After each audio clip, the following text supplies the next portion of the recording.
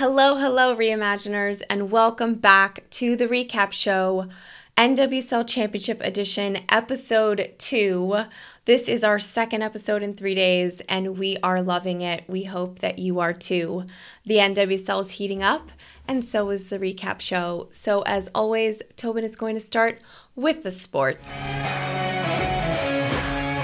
Welcome to the sports. The NWSL Finals is upon us. Happening this Saturday, November 11th at Snapdragon Stadium in San Diego. The fourth place team, OL Reign, are taking on the sixth place team, Gotham FC. Unofficially, this is being called the Battle of the Living Legends, as Gotham's Ali Krieger takes on OL Reign's Megan Rapinoe.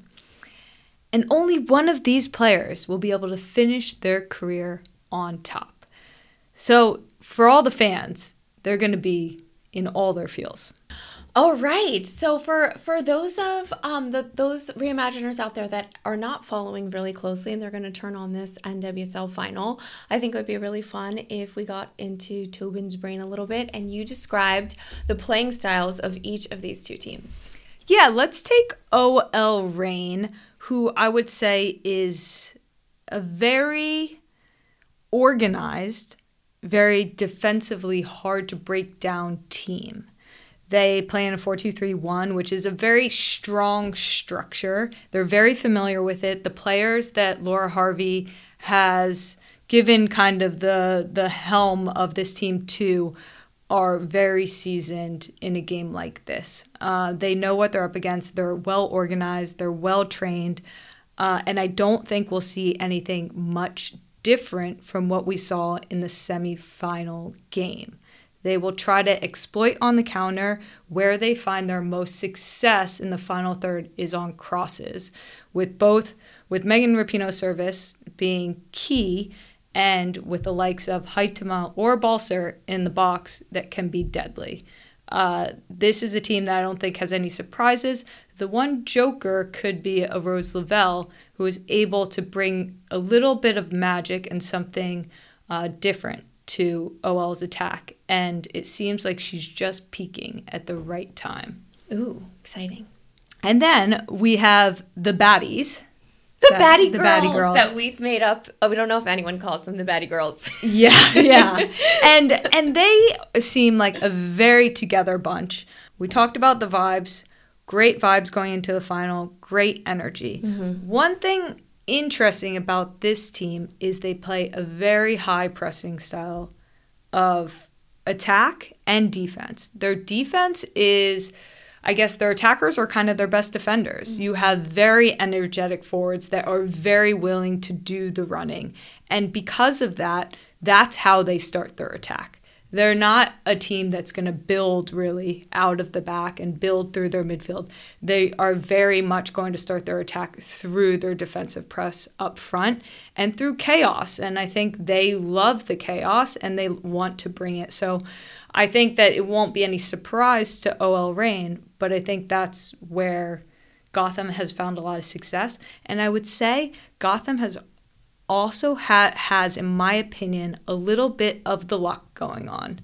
They have a little bit of fairy dust, and I don't know where that fairy dust is coming from, but there's a little bit of magic in what they're doing and what they've been able to do this season. And when you have that type of confidence where you feel like things are going well for you as a team, it's a team that could do anything. They could win an NWSL championship. Well, we know that Gotham finished last in the league last year, so this is already a storybook ending, regardless of how the final goes. Yep. And OL is clearly the more experienced team, and yet neither team has ever won an NWSL championship. Yep. So it's exciting. If you're going into this coach and you're thinking about keys to success, coaching tactics, what do you think is going to be the difference maker in the game on Saturday? Yeah, I think if Gotham is able to overwhelm OL's defense, it could prove costly. Like if OL tries to build out of the back in the traditional fashion and they are a little slow on the ball, or they play one too many passes in a small area, Gotham will exploit them. And then it's just a matter of percentage of finishes. And I think that's where Gotham maybe gets it a little bit wrong. I don't think they're the highest percentage of finishing team with the chances that, or the chaos that they create.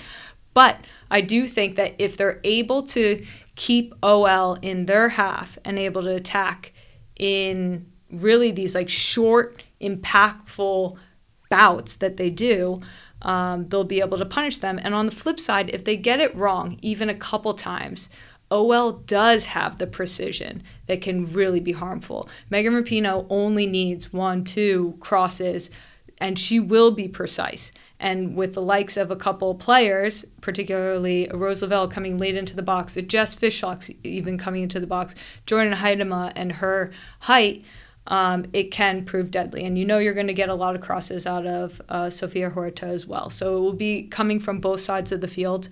And then I would say in 1v1 battles, I think Gotham, they love to isolate a Lynn Williams, a Midge Purse on the flank. They love to somehow, and even if they encourage them to continue to go at those players, even if there's a turnover, they'd love them to turn over the ball trying to go at the other team as opposed to trying to play, possess, keep the ball, look for an opening. They don't look for an opening, Gotham. They create the openings in order to score.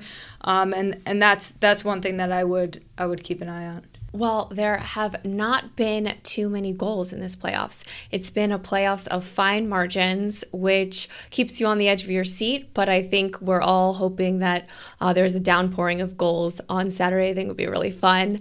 Any players in particular that you'd like to highlight, players to watch out for in the game? Definitely. I would say on Gotham's side, Lynn Williams, she's won for the moment. She's been in these positions before. I think she's won 2, 3 already championships.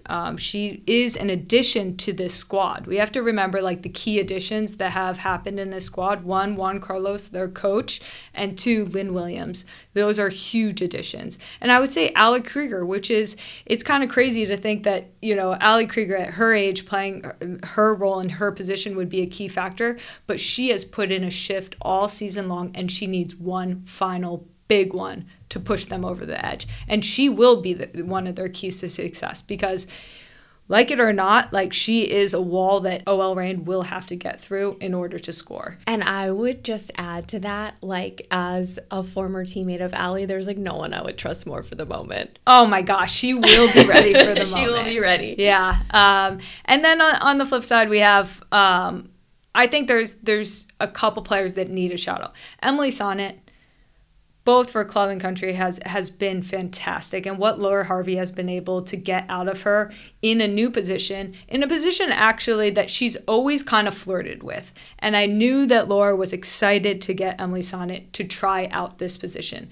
Anytime you're going to move a traditional center back into a 6, you're going to get a solid base in organization, in build-up, in defense. And I think what she's given to that position is allowing a Jess Fishlock a lot more freedom. And if Jess Fishlock has the freedom to dictate what OL is going to do, they're going to be a powerful force. It's a good thing. It's a great thing because she dictates, because she can read the game better than anyone else, and she's the most familiar and in sync with the mind, tactics, attitude of what Laura Harvey wants. It reminds me a little bit of Pep and Bernardo Silva. They're very attached, and for OL to be successful, Jess Fishlock has to be in her zone, which is an unstoppable one. Yep. The other thing that you get when you put a traditional center back in a 6 is a very happy player, because the 6 has got to be a heck of a lot more fun than being sitting there watching your team try to play. She's buzzing around, pointing to everyone, give me the ball. It's a lot of fun to watch, and I'm excited for that evolution. Well, thank you for all your thoughts. This has been an elongated version of the sports.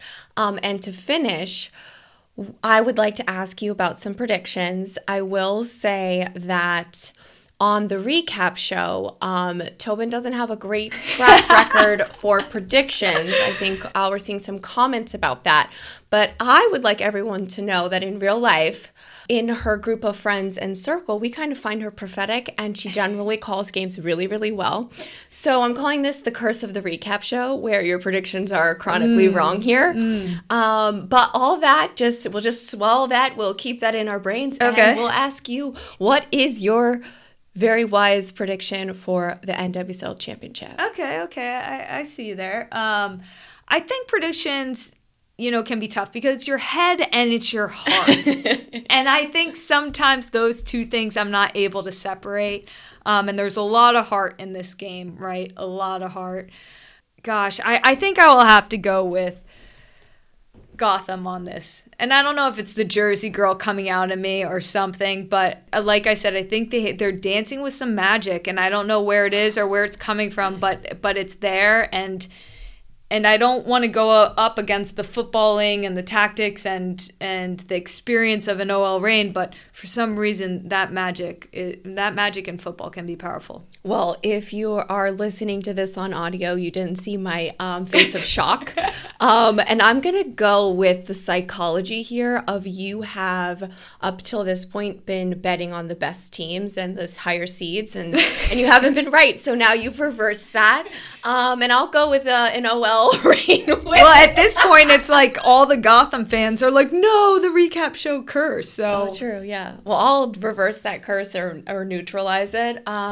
Wait, I love that you're just going with the other team because, there's only two teams. Yeah, I know. Exactly. So I'm just going to go with the recap show curse. That's what I'm betting on. Okay. Wow. But all right. I think now it's time to get into the daily discussion. Let's do it.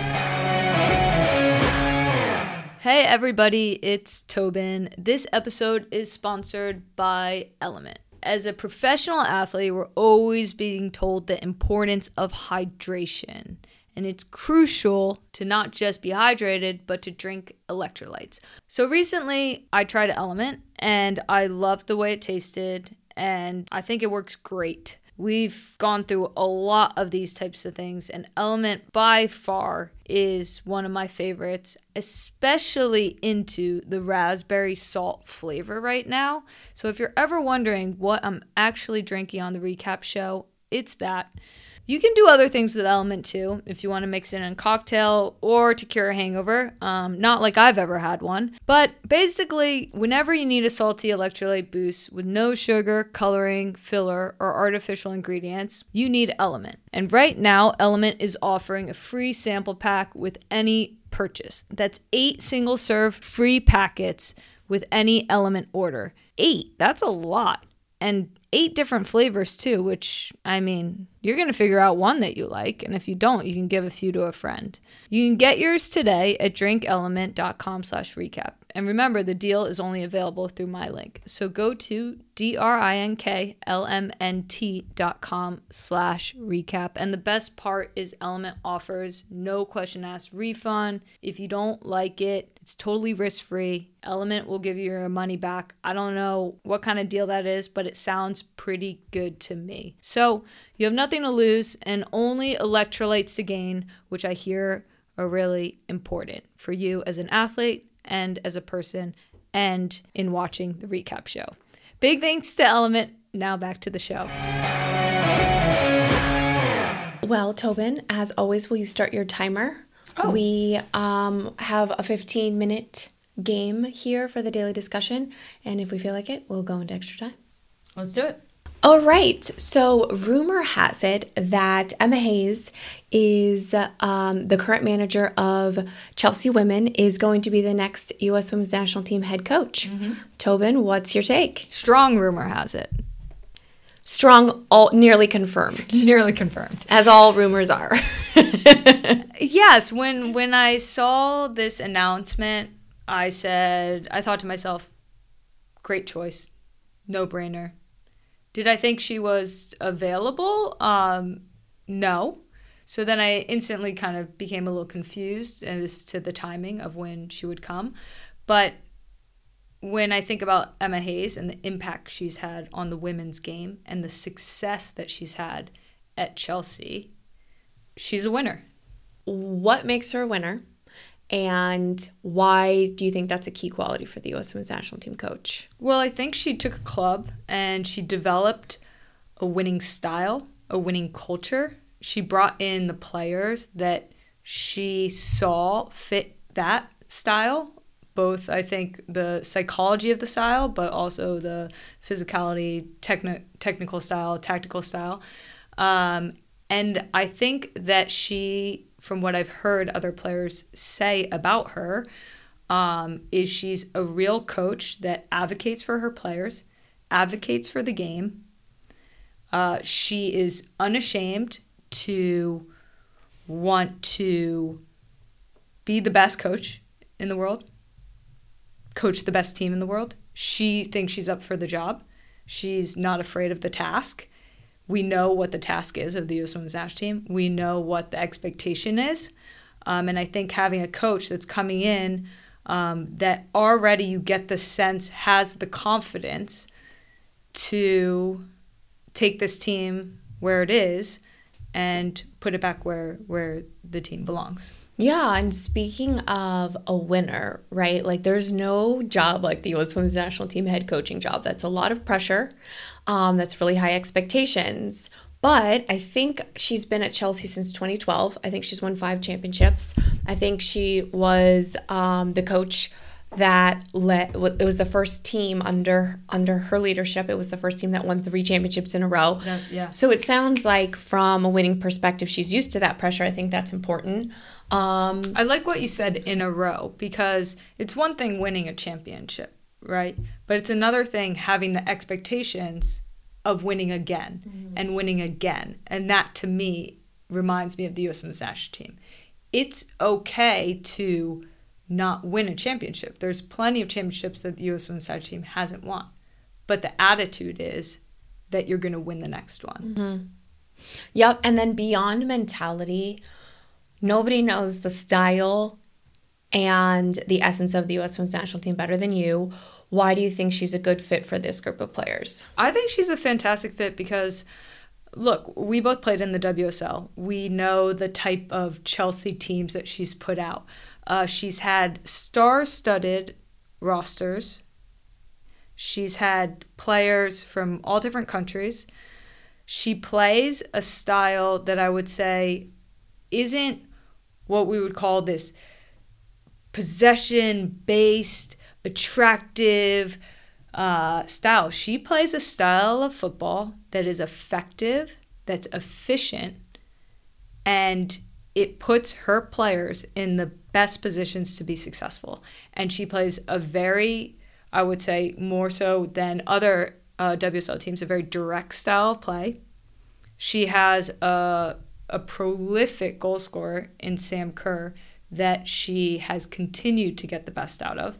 She has players all over the pitch, which I would say are from different countries, have different skills, have different expertise, but has brought them together in a singular style and a singular mentality of winning. And I would say of that Chelsea team, the confidence of knowing what you're trying to do and what makes you successful as a team gives a winning team, gives a winning feeling to the entire group. And that collective understanding of the mission, I think she's gotten spot on there. And when I look at the group of players that the U.S. Women's National Team has in this cycle and in this transition, I think she's the right person for the job. So you've said 2 very interesting things there. First, she's managed egos. She has high profile, some of the highest paid players in the game. That's what you're going to find on the U.S. Women's National Team. Maybe not tomorrow, but over time, that comes with dominance. Mm-hmm. And being able to be a coach that manages those personalities, those superstars, is essential for the U.S. Women's National Team. Mm-hmm.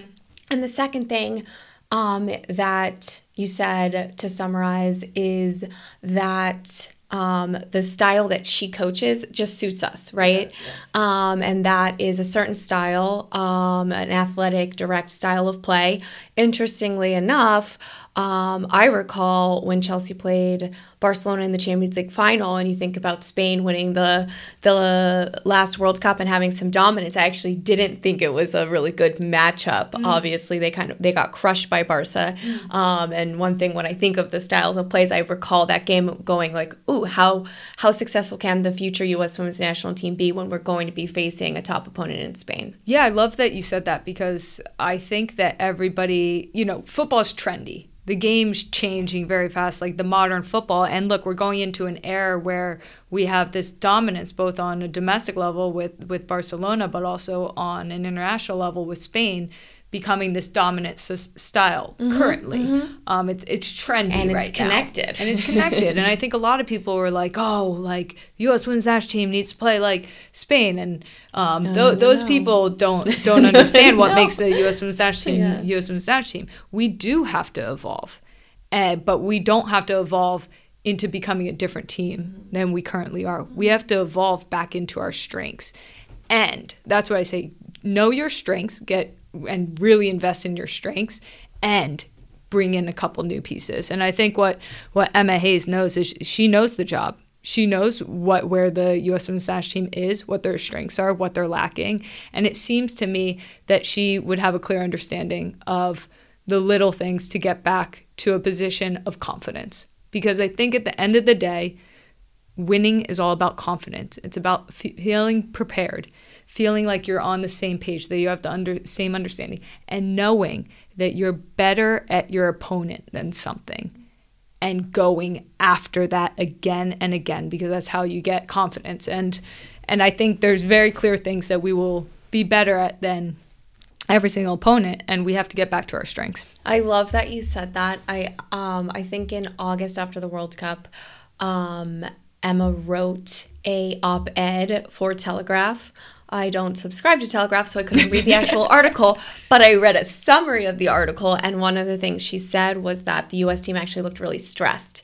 So I think, and that's what we felt. We felt like the first minute of the pitch was stressful to the last minute.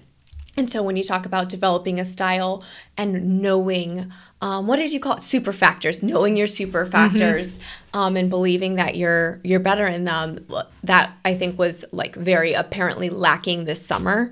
So I really hope that she's able to implement that type of confidence that you share. Yeah, and I think that you can take a feeling like stress, and you can change that into an energy that's actually helpful and doesn't like make us feel like we don't even know ourselves anymore as a national team. But I think that feeling of stress, there will never be more expectations from the outside world for us to succeed than what it feels like when you put on that U.S. Women's National Team shirt. The expectations that should always be the highest are the ones that are in the locker room. And of course, the outside expectations will remain high, and they should. And I think that as long as we know that what happens, what will allow us to be successful is if we can find confidence in the things that make us the best in the world. And have a leader that identifies them, trains them, goes after them, and knows the players that have them at the core. Yeah, I mean, there's so many amazing bits in what you just said, but what stands out to me is like that magic. It's like, how do you take stress? How do you take pressure and just flip it? And that's great leadership. And honestly, if you ever watch how Emma Hayes, what she says before games, what she says after games, she's the type of coach that invokes that. And it's contagious. It's contagious to her players. And that's because at the end of the day, she steps out in front of the team. And that's a powerful leader. And she does that both on and off the field. And we know how powerful it is for this team to have an advocate, not just as a coach, being the best coach in the world, but as a person leading this team and what they care about off the field as well. And Emma Hayes has shown above and beyond that she cares for her players, she cares for the women's game, and she cares deeply about winning and about leaving a legacy. And those are all characteristics that, to me, say U.S. Women's National Team. Yep. Yeah, I mean, we've talked about, well, I keep smirking because I don't know her, so I feel weird about calling her Emma. So I keep going like Ms. Hayes. Is that how we should refer to her? I'm not sure. Emma Hayes. But yeah, I mean, we've talked about her before on our show. Because during the World Cup, she maybe it was that she announced that the male coaches at Chelsea have to go through this program. They have to go through an anti-bias training before they even interact with a player. Yep. And I think it was like a running joke on the show that like anytime when we interact with a man ever, they should have to go through a training session of how to speak to us. But it's powerful. It's powerful. The job of the U.S. Women's National Team head coach is a heck of a big job. Yes. Because you are leading the team that symbolizes progress and equity on behalf of women's sports globally. That's the job. And so we talked to Jill about what that meant to her, about the behind the scenes work that she did, fighting for us to continue to evolve as a program. Yes. And I actually think in looking at the last several coaches and the different iterations of the team that we've seen, I wonder how much the off the field pushing for little marginal opportunities to kind of outwit our opponents or be more prepared than the competition, how much that affected success. And so much of that advocacy comes from, who you are as a human, who you are as a character, but it also comes from background and what your expectations are for how an elite soccer team should be run. And I think when those two things come together, it's really powerful, and I think that is what I would like to see from the U.S. Women's National Team head coach. Definitely, you said it perfectly, and I would assume that all of that training would come over to every part of the staff that would be involved in making this team successful. Oh my gosh, we could have that implemented for the U.S. Women's National Team. That would be I didn't even think of that, because we're just going, right? And we always see ourselves as like leaders in the space, but that would be so cool.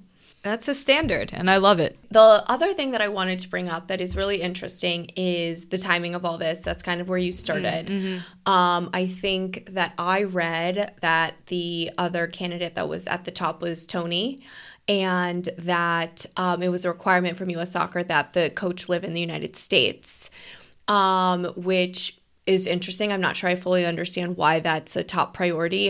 I just feel like get the best coach, right? Yeah. And there's very little flaw that people are finding in a potential Emma Hayes hire. But the one thing that I can't wrap my mind around is a May start for this job. Yes. It's Again, another facial shot. Look, I think it's perfect for Emma Hayes. I don't think it's perfect for U.S. Soccer and for the women of the national team. I think we're at this point where we have a group of players that are desperate for some leadership, are desperate for some direction in what this national team is going to look like, in what these next games are, and what the Olympics is going to look like. This is going to be the first Olympics for the majority of this team, their first ever Olympics.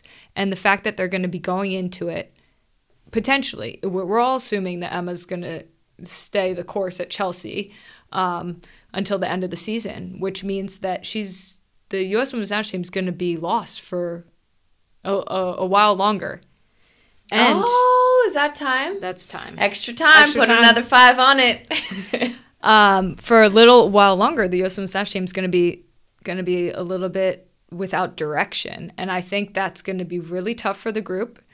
But look, I think ultimately we're going to be sacrificing an Olympics. Let's just assume it's a wash. No Olympics for this team. And we're going to be setting our sights on the next World Cup. And that's really hard, I think, for any U.S. Women's National Team fan or even player to grapple with, is this idea that this is a long-term play.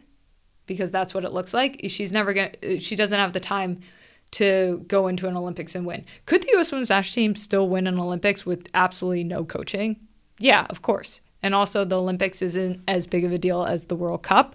It's not as strong of a competition for a lot of reasons. But ultimately, it's not a good signal for the short-term development of course correcting what I think is a team that is really lost right now. And if I'm a player, that wouldn't feel right. Yeah, I have a really hard time with that. I think like where I was starting with this is like where are these differing standards coming from? Like the coach has to be committed enough to move to the United States so that they can watch the NWSL. Is that it?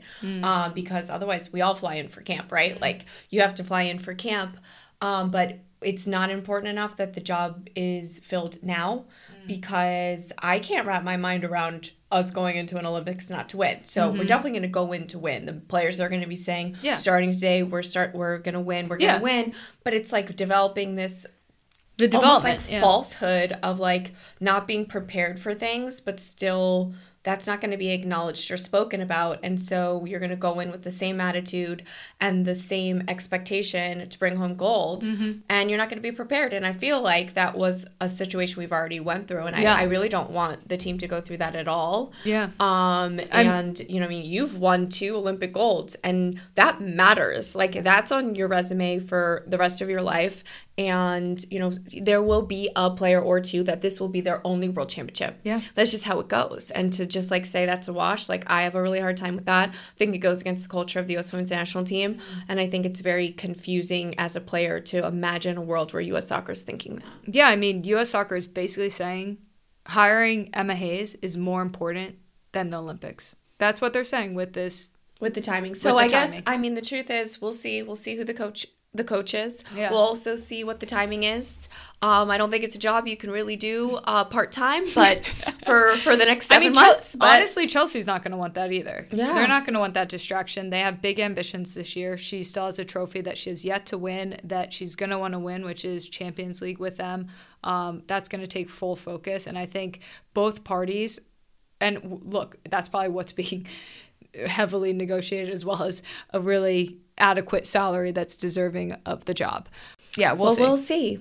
We'll see. And I think no matter what, it's exciting times. It's us talking about the future instead of the past, so I like that. Yeah. And I think that's the end of the daily discussion. So now it's time for everybody's favorite segment, community questions. Oh, look at you, just really embracing it. If you know, you know. I'm being sarcastic. But thank you all for submitting your questions. I'm pretty sure 90 minutes before we started filming, Tobin popped this question in, and we had almost 100 responses right away, so plenty to choose from. So thanks to all of our members for being so freaking engaged. Our members are awesome. They're the best. Okay. So I will start because I'm doing this from memory. Lauren asks... Oh, this is a first. What is your favorite reality television show? So I don't know if this is reality television, because I always think of like kind of trashy television as reality TV. But I'm a huge Great British Baking Show fan. I didn't know that. And for so many reasons, I think it's the most wholesome thing that you can find on TV. Honestly, I always think, and this is kind of like a different culture, I guess, but if this show existed in the U.S., it would be like, bum, bum, bum, bum, bake, like, the Great British Baking Show, like, and, like, people would be, like killing each other to win, like, whatever. And, like, it's so funny because at the end of the day, they just win this, like, you know, platter. You know, but like, and they're helping each other. They're like 10 seconds and they're like running around helping each other. It's the most wholesome thing in TV. Okay, I will say that lately they have got a little risque on their jokes. They always they're always a little wholesome-ish. But I just love it. It makes me feel so good. It makes me believe in humanity. It makes me believe in like the best of people, and like it's just so simple. Like it feels like life is so simple there in the tent. It's so great when we see someone, like, struggling and then a different baker comes running over to, like, help them. Oh, my gosh. Like, it's just, like, mind-blowing for us as, like, American competitors. And then when they win like Star Baker or something, and they call their family and they're like, I won Star Baker, and like they're crying, their family's like so proud of them, and I'm like, what world is this? What world is this? Can we go? Anyways, great TV show. Jillian asked, Kristen, you posted a photo of Tobin washing the car. Do you help out? Oh, Jillian. Little do you know that I wash the cars. And there's a reason for that. Mm-hmm. First of all, our cars are notoriously filthy. And secondly, we were looking into blue zones. And blue zones, for those that don't know, are areas in the globe where they have the highest population of people that live over 100. And no, not really trying to live to over 100. That's not the goal, but it's to live vibrantly. Mm. And something that was really interesting was this concept of moving freely. And in a lot of these places, they don't rely so heavily on help and tech and all the perks that we have that we think are so great. They sweep their own floors and they wash their own cars and they walk up and down the stairs a bunch. And like those types of movements actually help with your body having range of motion and being well. Sadly, I found out that elite sports is pretty much not good for you. But you know, we're going to try to balance this out with a little elite sports and a little car wash. Yeah. And I just think it's so funny because there's just like these assumed like things that like I would be washing the cars. Oh, yeah. Which are just so common misconceptions. There's a lot. There's a lot. Our relationship. We can get into that later. But I don't drive the cars. I do wash the cars. Thank you all for submitting your questions. I hope that was as lovely and enjoyable as you all want it to be. What's happening this week in membership and at Re-Inc? Well, mostly the same things as last time because it's only 2 days later. There's this episode that's dropping. There is an NWSL meetup with our Read team and our members in San Diego on Saturday. Join membership to get all the details. That's going to be fun. We have some cool things to hand out, and there's going to be a little pregame tailgate. Plus, our team is like really, really cool and fun. So we hope that you all get to meet them and enjoy it. And then, really importantly, we have a big collection dropping next week. Reimaginers United, as Tobin is currently wearing. One article from that collection, which we're extremely proud of, and we can't wait for you all to learn more about the campaign and the concept and see all the beautiful garments. Amazing. And then get your community questions in because we will be recapping the NWSL championship game. Very soon. Very soon. This is a rapid fire recap show, NWSL edition, where we just like continue to recap and then we recap the recap. Yeah, I love it. The NWSL is wild. NWSL After Dark, the recap show after dark. After dark. Thank you all. See you next time. We appreciate you.